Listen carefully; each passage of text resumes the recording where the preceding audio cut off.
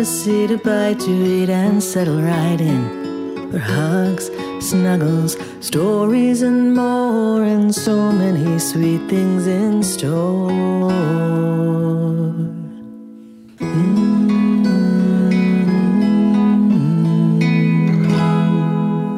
Welcome to Afternoons with Mimi. Achoo! Gesundheit, kiddo. Thanks, Mimi. Some of these boxes are a little dusty. That's why we're sprucing things up today. Unpacking our special dishes for tomorrow's Seder, pulling out the tablecloths, and last but not least, making sure there's not a speck, crumb, or even a dusting of chametz left in this house. Are we going to play the flashlight game later to look for the breadcrumbs? You know it. Oh my, I love this Seder plate. Did you know that I bought this when your Ima was very little? That was such a wonderful day. I want to hear the story. I want to know about when Emo was little like me. Okay, snuggle up and let me tell you a little something. It was a beautiful, bright and sunny day when your Ima and I were out for a walk. Kind of like when we went on our special walk to get art supplies for your tzedakah box. It had been a very rainy and cold week. And suddenly we had this wonderful day, so everyone was outside enjoying the air. Were there lots of puddles? I don't remember any puddles. Maybe there were, and maybe they magically dried up. Did you see any rainbows? Sure did. A big one right over the park. So that's where Ima and I headed. There were artists out painting, and people playing frisbee, and families having picnics. It was wonderful. And we turned a corner and found some people selling all sorts of art and treasures and special things.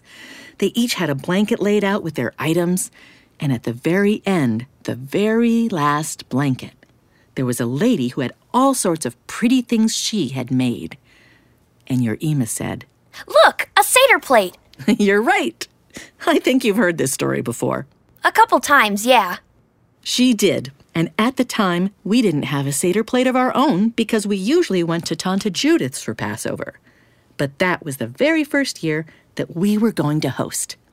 It was meant to be. It was. And so we have this incredible, colorful Seder plate to use on our table now. See all the labels for each item on the dish? The artist painted them as reminders. There's the bone. Right, the shank bone. And what's this for? The egg. Good. And over here? Maror. Wow, you knew the Hebrew for that one. Do you know what else it's called? Bitter herbs? Correct. All right, this might be tricky. What's this? Right here next to it. More bitter herbs? Yes, or chazeret. I like to put some romaine lettuce there. Okay, how about this one? That's where we put the charoset. That's right. I love charoset, especially when you make the pear kind. I like that too. And now, what's this last one? That's where I'll put my parsley we grew. Great job. Ooh, look at this. Hey, I made that. Yes, you did, in preschool. It's your very own Seder plate. You saved it. Of course I did, my heart. I love how you created this with the cupcake wrappers and the paper plate. And what's this, Mimi? Oh, that's very special. That's Elijah's cup. Now that your cousin Isaac made.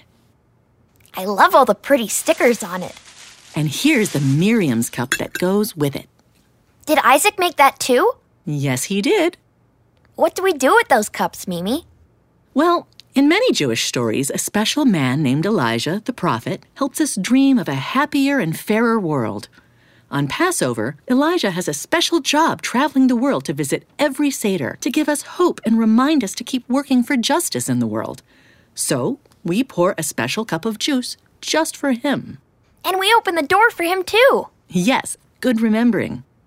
What's the other cup for? So Miriam's cup is something new that your Ima started doing as a tradition for our family. Miriam, Moses' older sister, helped save baby Moses so he could grow up and lead the Jewish people. After the Jewish people escaped, Miriam led them all in song, and legend has it that wherever she traveled in the desert, fresh water would appear. So we all fill a special cup with water just for her. Wow. And wait, What's this? Another Seder plate? We have so many. Oh, I got that one a couple of years ago. Some people in our family have allergies or are vegetarian, so on this special plate, I use an avocado instead of an egg and a roasted beet instead of the shank bone. And last year, our neighbor Mrs. Farrakhan came and put some vinegar on it too. I remember that, yes. That's a special tradition from her family. Can we do that again? Absolutely. Are there any other special traditions you look forward to? When Miles and Ari thunder chop the matzah. Yes. How could I forget your cousin's very original take on breaking the matzah? And hunting for the afikoman, of course. I know this will be the year I find it. And I also like making the sandwich. Oh, you mean when we mix the haroset and the maror together? Yeah, it's a lot of different tastes at the same time. It's so interesting to me that you enjoy it. Last year, you weren't so sure you'd like it. Yeah, but now I do. You always tell me to try new things, so I did. Oh, Mimi, what's this last box full of? This is full of the puppets and special toys you and all of the kids use to decorate the table with. And at the very bottom are some of the little pillows and cushions we put out. To lean on? Yes. Why do we do that again? Well, the Passover story follows the Jewish people as they become free.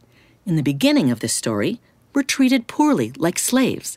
But today, when we retell it, we can relax and lounge like royalty. So that's why we lean back on the cushions. And Grandpa Bob always loosens his belt too and says, "Oh, I'm stuffed." Well, I guess that's your Grandpa Bob's Passover tradition. Okay, everything's unpacked. Are you ready to do our little chametz hunt? Yes! I have a surprise for you.